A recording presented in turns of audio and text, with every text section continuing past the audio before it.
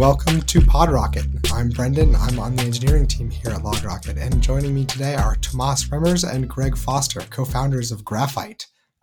These two joined us last year to talk about Screenplay, a tool to make deploying and rolling back iOS applications as simple as it is for web applications, but their current project is Graphite, which is an open source CLI and dashboard tool trying to make the entire code review process better for engineering teams of all sizes. Tomas, Greg, welcome back to PodRocket. How's it going? Thanks. Yeah, it's wonderful to be here. Yeah, thank you. Exciting to be back. I think that we're the first ones to have 2 slots on your podcast. It's our favorite DevTools podcast. We love repeat victims here at PodRocket. So before we dive into talking about Graphite in some more detail, can you maybe reintroduce yourselves to our audience for anyone who didn't catch the first episode, and then start by catching us up on what's happened over the past year or so? Absolutely. So happy to start. My name's Tomas, one of 3 co-founders here. Before this, I was at Facebook. I was at Facebook for about 3 years. I worked on mobile infrastructure there, helping product teams develop product faster. Left to start Screenplay with Greg and Meryl, 2 close friends from college. And yeah, the rest is history, and we'll talk about it, I'm sure. Yeah, and I'm Greg. As Tomas alluded to, I've been friends with him, the other co-founders not on this podcast. Meryl, all the way back since college. Tomas and I, we used to be roommates out in San Francisco every summer doing internships. We were project partners on nearly every CS class, staying up very late into the evenings. I was a morning person. He was an evening person. So he'd go to sleep and I'd wake up and we just kind of keep coding the problem sets. But it turns out that you can make friends with people in college, maintain lifelong friendships, and then turn those into companies. And for me, at least, it's just a dream come true that we now are all assembled in New York. We're working on the stuff we love, and we're building out a cool company. Last thing I'll call, I used to do work at Airbnb as well. I was on their back-end engineering team. But working with friends and having an excuse to move from San Francisco to New York was too tempting. Gotcha. So as we've alluded to, you guys have kind of shifted focus over the past year. So I'd love to hear sort of what's changed and maybe where the idea for Graphite came from and how you started working on it. Totally. So when we last talked, we were working on Screenplay. Screenplay was a tool to roll back mobile iOS apps in the same way you can roll back web apps. The idea came from this insight of, what we really want to do is we want to speed up the software development process, and we want to do so while maintaining a high quality bar and releasing good software, right? And we believe that a lot of that was improving the development and deployment cycle of mobile apps.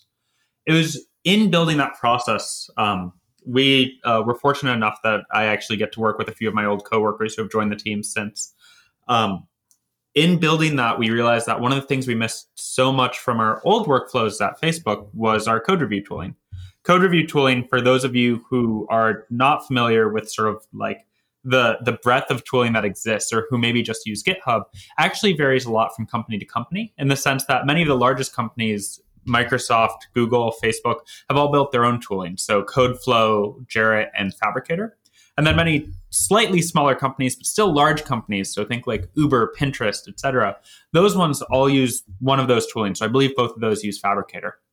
And many teams below that size actually start to customize it. And so early on, I think one of the things that we realized was, wow, we really missed some of the code review features that we saw in Fabricator at Facebook.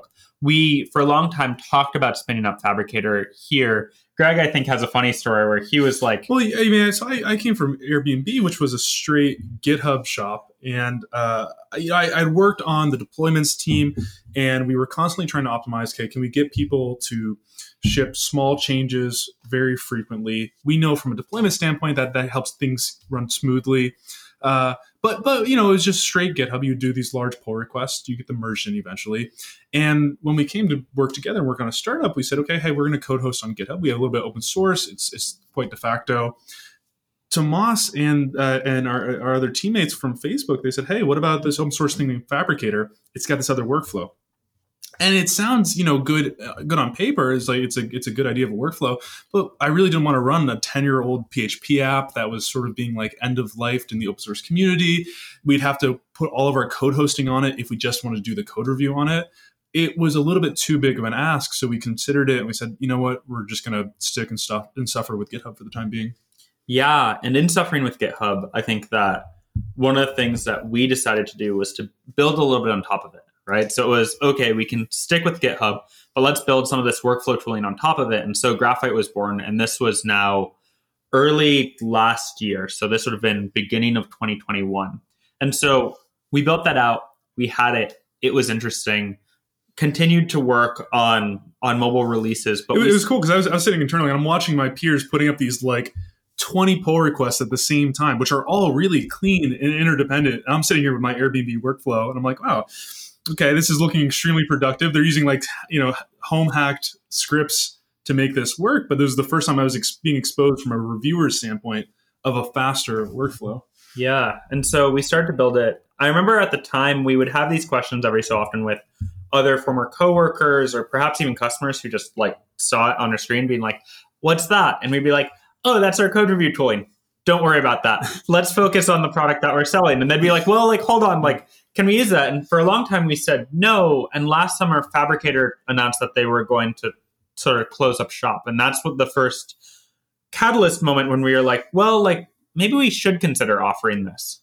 Yeah. So I'm kind of curious to hear what are some of the things that are kind of missing from that, I don't know, de facto GitHub pull request workflow that you felt like you could bring to teams or that you needed for your own workflow to be productive. Because I think, myself and probably a lot of people listening have spent most of their careers working on smaller teams than at Facebook and at Google. So what are some of the things that sort of are missing from that workflow? I can speak to at least the first point. There's a variety of features. One of which that's most at the heart of this is this idea of stacking. I think the longer I've worked in engineering, I tell this to Tomas, the longer I've worked in engineering, the more I see every system eventually evolve into a dependency graph or a DAG. And this is sort of the evolution of code changes into a DAG. So if before you have a trunk and you create one feature off of that, and maybe it's 100 lines, maybe it's a little bit bigger and 500 lines, so be it. You put it up, you wait for code review, and you're a little bit blocked. Maybe you go work on a separate branch. Maybe if you want to keep expanding on that first branch, you just kind of keep tacking on to that larger and larger pull request. That's not ideal because you end up with something large. Anything that's large is going to be reviewed slower by your peers because they're going to procrastinate it. And it's going to get a lower quality review. And debugging, we all know debugging large code changes is a total hassle because you can't bisect within any one bug. So we allow through this workflow and through what we're kind of copying from Fabricator, the ability to stack interdependent small changes. So what would normally be larger, maybe you added API endpoint as well as the server data model as well as the front end GUI that hits on that all within one large code change. Now, hypothetically, in that example, you could break it up into 3 changes, or perhaps you create a library with a test on it, and then you create the actual call site hitting that. You can just fragment out your code changes. Each one independently is passing continuous integration tests. It's getting code reviewed. They can be merged in either as a group or one at a time in a kind of a zipper merge function. It doesn't matter, but you as a developer are just never blocked because you can keep branching off your branches. Now, most people, myself included, if you use Git long enough, you sometimes wonder, you're like, maybe I should just branch off my branch. It doesn't stop you from doing that. But without extra tooling, it's nearly impossible because the moment you get feedback on that first pull request in your stack and you go and make a modification, now you have to recursively rebase very carefully every branch stacked on top of that. And if that's 10 branches or 20 branches, that's kind of outside the realm of practicality. Likewise, resubmitting those, keeping those in sync with GitHub, keeping those pull requests up to date becomes just unpractical without extra tooling. So for me, it was using that stacked workflow and literally submitting 10 pull requests at the same time and merging in 10 at the same time that I got that very cheesy feeling of, wow, like this is actually like 10x better as a developer. It felt very empowering. No, I mean, I think something I'll add to that is this workflow isn't also incompatible with Git, right? What we're encouraging is that you continue to use Git, your coworkers continue to review the code the exact way they always have. You continue to review their code the way they have. The way we like to envision Graphite in this workflow is it's an addition to, right? And so you can use Graphite as a very fancy GitHub client to just code review other people, to create pull requests for code review by other people in a way that meets them where they are. Fundamentally, within the stacking part of the workflow, Graphite's just keeping track of the dependencies between those Git branches. But it's still Git branches, it's still Git commits. At any point, you can break out and keep running Git commands. Gotcha. So as a user, if I'm sort of adopting Graphite on my team or just sort of myself, how does it fit in with my existing tooling? Am I calling this in my command line instead of Git? It obviously has a web interface. Like, how am I shifting my workflow or my tool chain when I get my hands on Graphite? Wonderful question. So I think for many users, when they start using Graphite, Graphite becomes a drop-in replacement for Git. So what you'll see is that for many people, it's, oh, cool. Instead of doing like checkout -b with Git, let me start doing branch create with Graphite. And that's sort of the first interaction, which starts to get you into the workflow. And Graphite, the tool, the command line tool, will guide you towards creating these stacks of branches and these dependent pull requests. As far as the website goes, we like to think about that, as I said before, as a very fancy GitHub client. All it is a client to GitHub. You can see the same pull requests you can see on GitHub. You can interact with them in the same way. Heck, if you leave a pending comment on Graphite, that will show up in GitHub. We try to keep everything one-to-one as best as we can, but with a little bit of added functionality. So things like being able to comment on unchanged lines, having keyboard shortcuts, right? Being able to see all the information in one place. That is what Graphite is trying to do and make it just much easier to review pull requests, along with making this workflow, the stacking workflow that we've talked about, first class. Yeah, I think one core principle going into this that was so important to us, forged out of our own needs, was one, any user could adopt as little of the workflows they want to, and they'd be fine. They could just use one command from the CLI and still keep using GitHub. They could just use the web client and not the CLI. As little as you want, and you can expand your usage, but there's no all or nothing approach. That was one of the things that turned us off of Fabricator originally. And second principle is that your teammates should not have to be bothered by the fact that you're trying out or using this workflow. For them, they can still see your changes on GitHub. They can pull them down to Git. They can keep working with you. They do not have to make any accommodations. That was really important to us. Right. And obviously for a new tool, that's making adoption incremental is obviously a smart strategy to get people comfortable trying it out. 100%. It was one of the greatest challenges we had when we were exploring rollbacks, was there wasn't really an incremental way to install a large rollback based SDK into a mobile app. It was all or nothing. And we felt like that was really impeding adoption. Graphite's been the total opposite. People just pick it up, they use it on a side project, they bring it to their team at work. We just seen this fantastic natural spread.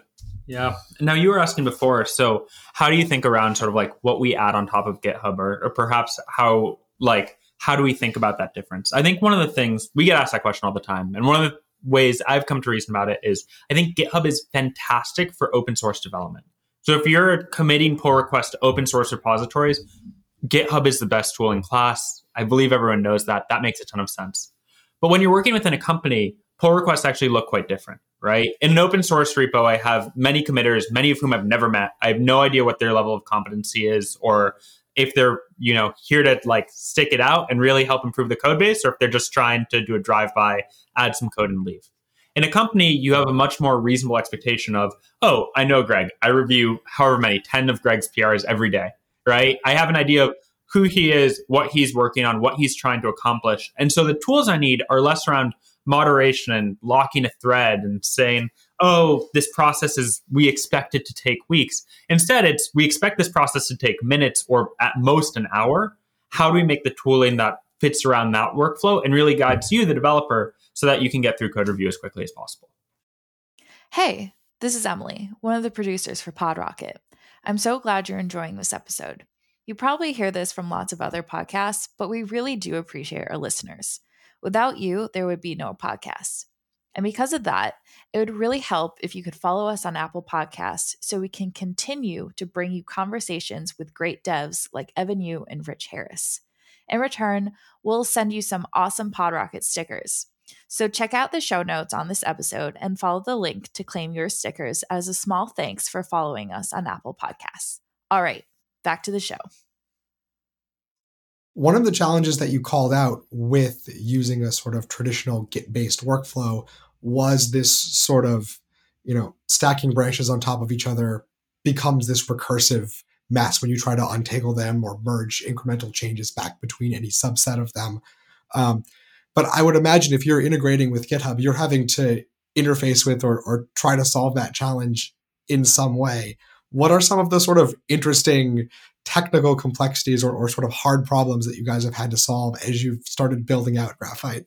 Oh, I mean, so many. What's interesting, building a code review tool is not a simple task. So I think when we start to think around what are the challenges we have, one of them is the data model is ultimately owned by GitHub and Git, because we ultimately want to be able to integrate and write back to both of those. Actually, for a lot of the core data, so for example, like where are your stacks stored? What are the dependencies? We actually store all of that in Git because we believe that that data is yours and we want you to own it. Now, figuring out how to do something like use Git as an arbitrary key value store is really tough. We have a whole blog about how we were like, well, we know we can store like data and hashes in here. How do we basically map metadata around branches into the store such that we can keep it there? I think on top of that, we have all the challenges that you might find in any real-time collaborative web app, right? So when we think around code review, it's fundamentally this very human process, which is two people talking to each other about the best way to write code. And that's awesome. That's super cool. But that means that all of the challenges that you find in almost a chat app or a document app, you're going to find in Graphite. And then I think the technical challenge above that is the language understanding, right? It's this idea of like, if you want good diffing or good syntax highlighting, that's hard. That's the kind of stuff that we've now started having to pull out and starting to expand as we have more users and more languages asking us for more features, right? And so that's really cool to get to build. And that's been a lot of fun. I agree with Tomas. Over the time, there's just been so many subtleties. Like if we want to keep, again, everything in sync, but we want to extend functionality, we try to get kind of crafty. One fun example is we allow people to comment on unchanged lines within a pull request. This is like an age-old complaint on GitHub. If you go 3 lines out of what was actually changed, you can't leave a comment. Silly restriction. So we can support that in our interface, but we also, again, want to save that back to GitHub. So what we do is when you create one of those out-of-bound comments, we store the true location information of the comment in HTML metadata on that comment, which we then save to GitHub, including a preview of the targeted line, so it's semi-viewable in GitHub. But when we read that from the Graphite client and we present that information, we're able to reposition the comment exactly where we want it to be. That's it. That's a small example, but there's lots of these little challenges of how do we extend that functionality while trying to be as compatible as possible. Yeah, and it seems obvious that GitHub is probably the place to start, right? The first place to go if you want to integrate with code storage. Are there other, are you planning to expand to Bitbucket, GitLab, like other tools as well, and try to be sort of a universal client for this stacking workflow? What's the world domination plan? It's a great question. Our take is that we want to decouple the code review from the code hosting. You as a developer or as a team or company shouldn't have to couple those two decisions. If you want to code host on GitHub, you want to code host on GitLab, maybe you want to self-code host, whatever that may be, that should just be the same as just choosing an arbitrary database or data store for your application. That shouldn't also be coupled with all of this user experience. I think I speak for both of us in that we'd love to just be every layer on top of that hosting. Yeah, I mean, I think we have someone who uses GitLab reach out to us maybe weekly, being like, hey, when are you going to have GitLab support? We really need this. And if that's you, if you're listening to this podcast being like, I really need this and I'm on GitLab, please reach out. We have a wait list. We do intend to be able to support more Git repositories sooner. Right now, I think what we're really focused on is how do we make the GitHub experience best in class? And then the way we've architected our system is such that when we one day need to start swapping out those backends for wherever else you might be storing your code, we're ready to do that as well. And so I think that makes sense with your story also about wanting to be able to store metadata in Git itself and make that data sort of portable with the Git repository versus the hosting service. Are there any other sort of integration points with Git itself that you've had to create or had to work on in building out the project?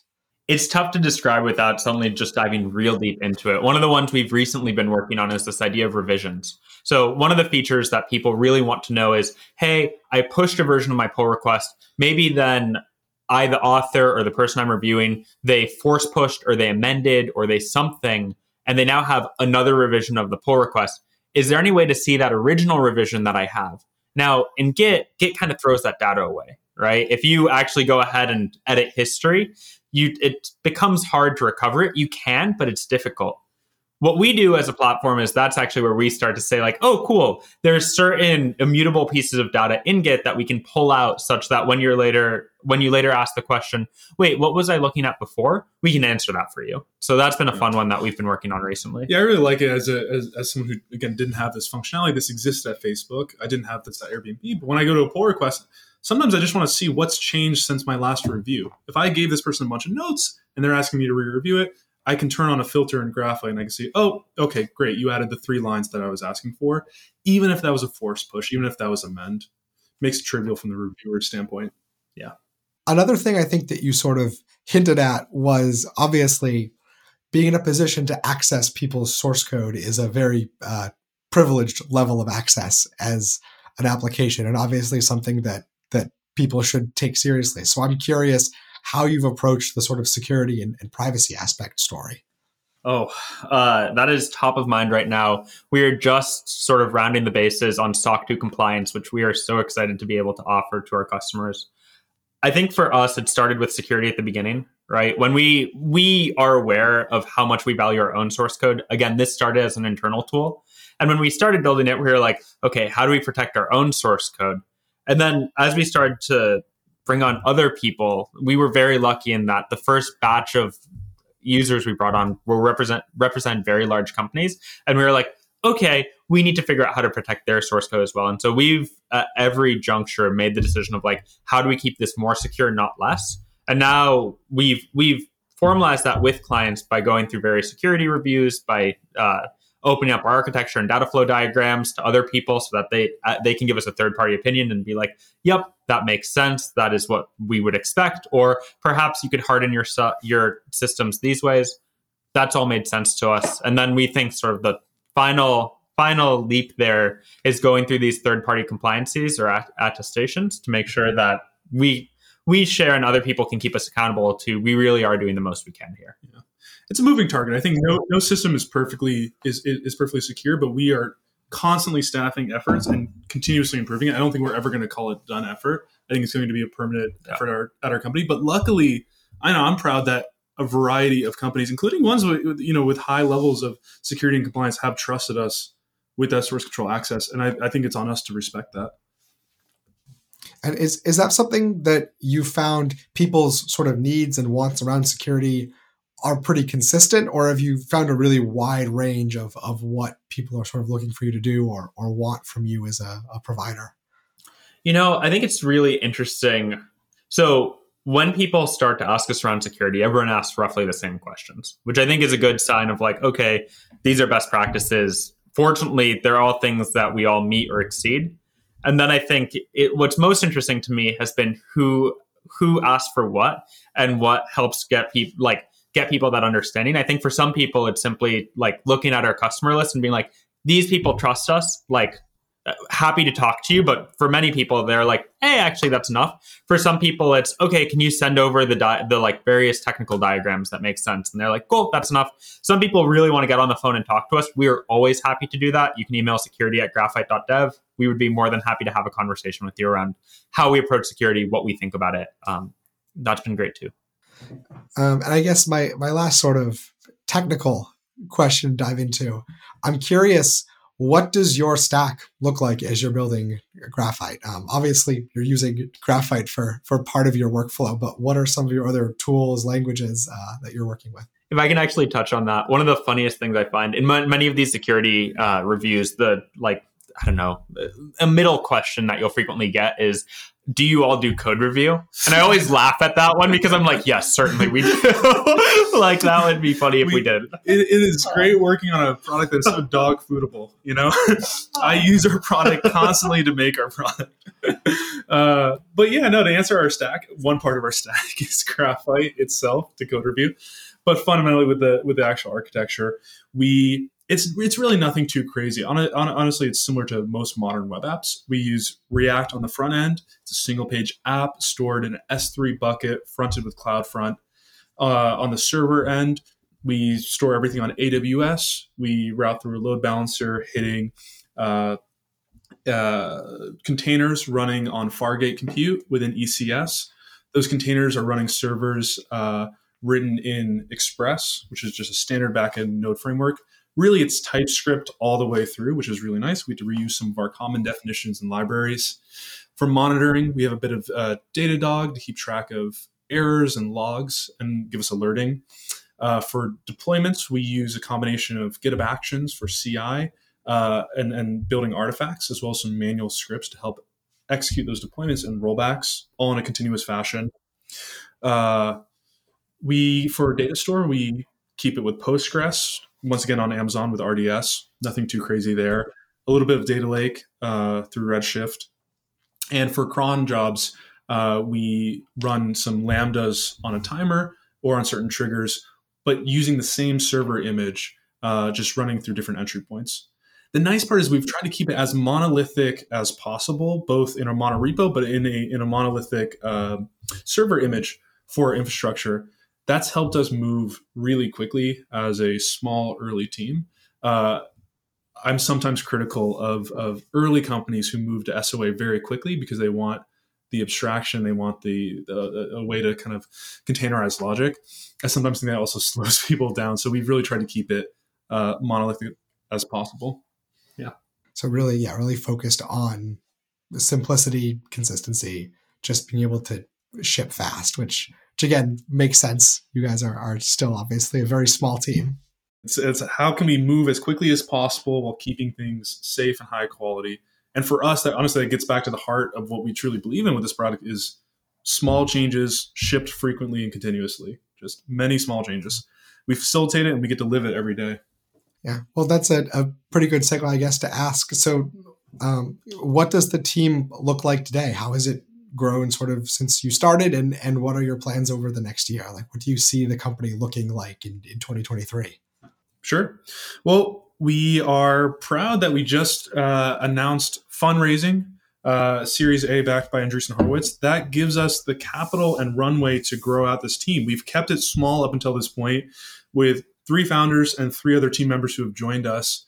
But with some good usage, some excitement, many feature requests, it's up to us to expand that team, expand our bandwidth, and rise to those demands. So we fully intend to be growing, and currently are.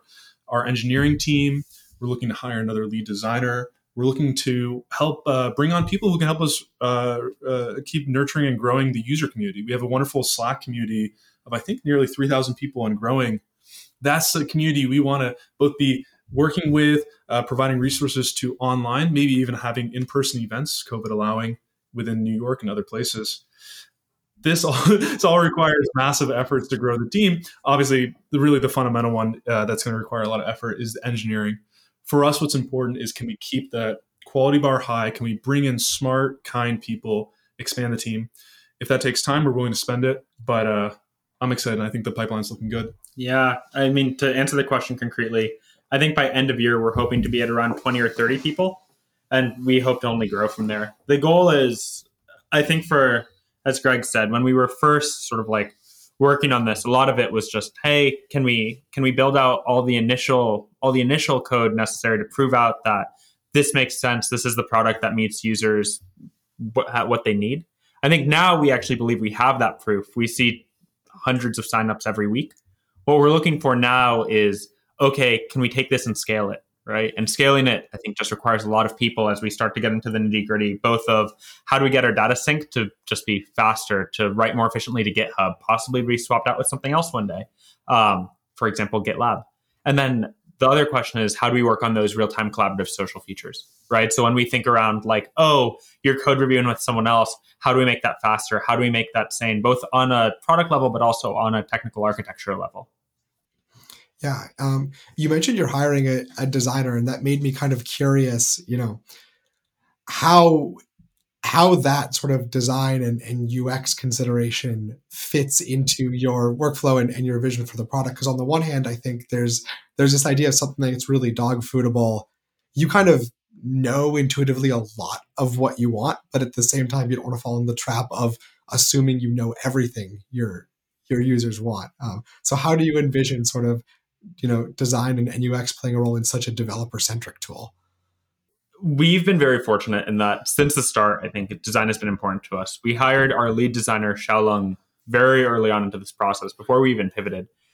I think that as a developer, it's really easy to fall into the trap of, yes, I know exactly what I want. And I think as a developer, you understand your needs well, but you don't necessarily understand the best way to satisfy them or how well representative they are of the community. I am incredibly at fault for this. I'll regularly be like, I have this use case and therefore every other engineer has this use case. That is frequently not true. Frequently, I have this use case, full stop. And so having a designer who both can understand the technical, but also, or at least is willing to learn the technical, but also can sort of take a critical eye towards what does our user community need? What's the best way to satisfy it? Look beyond the ask, right? So frequently it's, hey, I say I need this. And it's like, okay, but why? What are you actually looking for, right? Because it's not always what you say you're looking for. Yeah. Xiaolong on our team, he's on like 10 plus user interviews a week, speaking to users and doing it in a way that we as engineers are completely inexperienced. How do you not ask leading questions? How do you actually listen correctly and hear the true needs? And then synthesizing that into a beautiful user interface. I mean, we take a lot of respect around some other top-notch tools, things like Linear, which they took Asana as a task manager, which was powerful but rough around the edges, and made it also a delightful, productive experience. We look at those kind of companies. We say, can we do something similar with code review? Can we keep it powerful? But can we also say, this tool that you as an engineer spend 30 minutes, an hour a day in, can we make that delightful, high quality, a perfect user experience too? Now, our background as engineers is not enough. We need help from expert designers. I also don't want to leave without talking a little bit more about the fundraise. One, congratulations. That's sort of an amazing step forward. Anything more that you can or want to say about that process? Like, what was raising money like? What were some of the things that maybe did or didn't resonate with the investors that you talked to that were maybe surprising to you? Yeah. So if you haven't seen the news, we just raised $20 million from Andreessen Horowitz. Specifically, the partner who will be joining our board is Peter Levine. Peter was one of the first investors in GitHub. We're very fortunate to have him. I think that for us, what was most important going into the fundraise was finding a partner who we believe shared our vision on code review can be better. And code review isn't just like this workflow that engineers do. It's a fundamentally social experience, right? You work with other people to get your code review. It's not you and a machine. And so with that, we were very excited to see A16Z come to us and say, we share your vision. We understand it. We've seen this play out before, and we want to support you throughout this journey. And so we're very excited about it. We were very excited to talk to a lot of people. I think some investors certainly saw that vision and they're like, yes, we'd love to partner with you. Some of them, I think, wanted to push us more into the enterprise market, which is what we're not trying to do. I think what we hope is with this fundraise, this name and number shows our users like, hey, we're really here for you. We want to make the best tool for you. We have a lot of runway to do that. And so now it's just about executing on it. And I guess we always sort of like to come to a close with some variation of this question, which is, what is the future of developer collaboration and code review? Like, what's going to be different 5 years from now than what I'm doing today in GitHub? I think it's really okay. So I'll give my broad thoughts. I think when we look at things like document or design editing, we've moved towards this real-time collaborative. I think code is slightly different because there are these mid-broken states that we don't necessarily share. But I think that what the future might hold for us is something like a branching model where you and I collaborate on code isn't painful, and me waiting for code review from you doesn't block me. And that's what Graphite's setting out to build. Yeah, I think Tomas said it well. I'll just say it in a different way, which is just smaller, more frequent code changes. I think that the average size of PRs, if you were to somehow measure that across companies today versus 5 years, it's going to decrease. We started this with continuous delivery. The continuation of that is going to be these large stacks of ever-merging pull requests, creating a constant flow, each one independently passing CI and independently passing review. I think it leads to a net faster experience and higher quality product shipping. Really exciting. Guys, thank you so much for joining us. It was great to have you on. Is there anything else besides Graphite, obviously, that you would like to point our listeners to? Well, so we actually have a blog post coming out, I think, next week on the LogRocket blog. So definitely keep an eye out for that. And other than that, graphite.dev. And beyond Graphite, I mean, this when we talk about, you're hearing on this podcast, us talking about interdependent pull requests, stack changes, but this is not a concept we invented. There's actually a lot of cool material online. If you just Google for stack changes or stack diffs, I think there's a lot of interesting writing that exists talking about these different types of workflow independent of any one tooling. I encourage any ambitious developer to read up on that. I had never heard about that before a few years ago, and now I see the truth. Thanks for coming on the pod, and we'll see you online. Cool. Thanks for having us. Thank you.